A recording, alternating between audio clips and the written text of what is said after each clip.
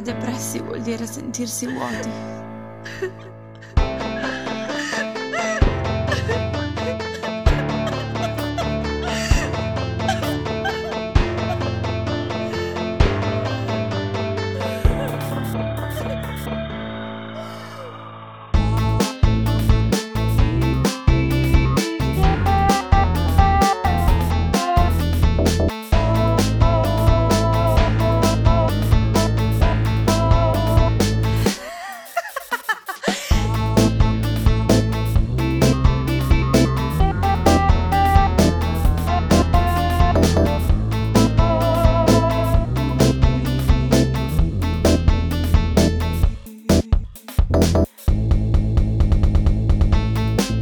Essere depressi vuol dire sentirsi vuoto, spento, immobilizzata.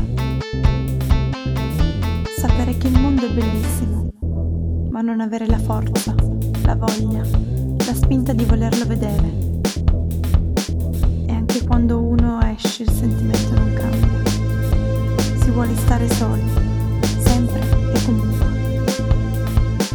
Il cervello è paralizzato all'idea che nulla può suscitare un sentimento interiore.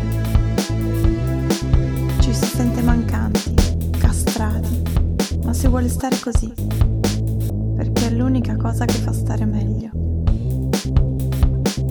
Non è l'incapacità di non sentirsi così, è esattamente il desiderio che si prova.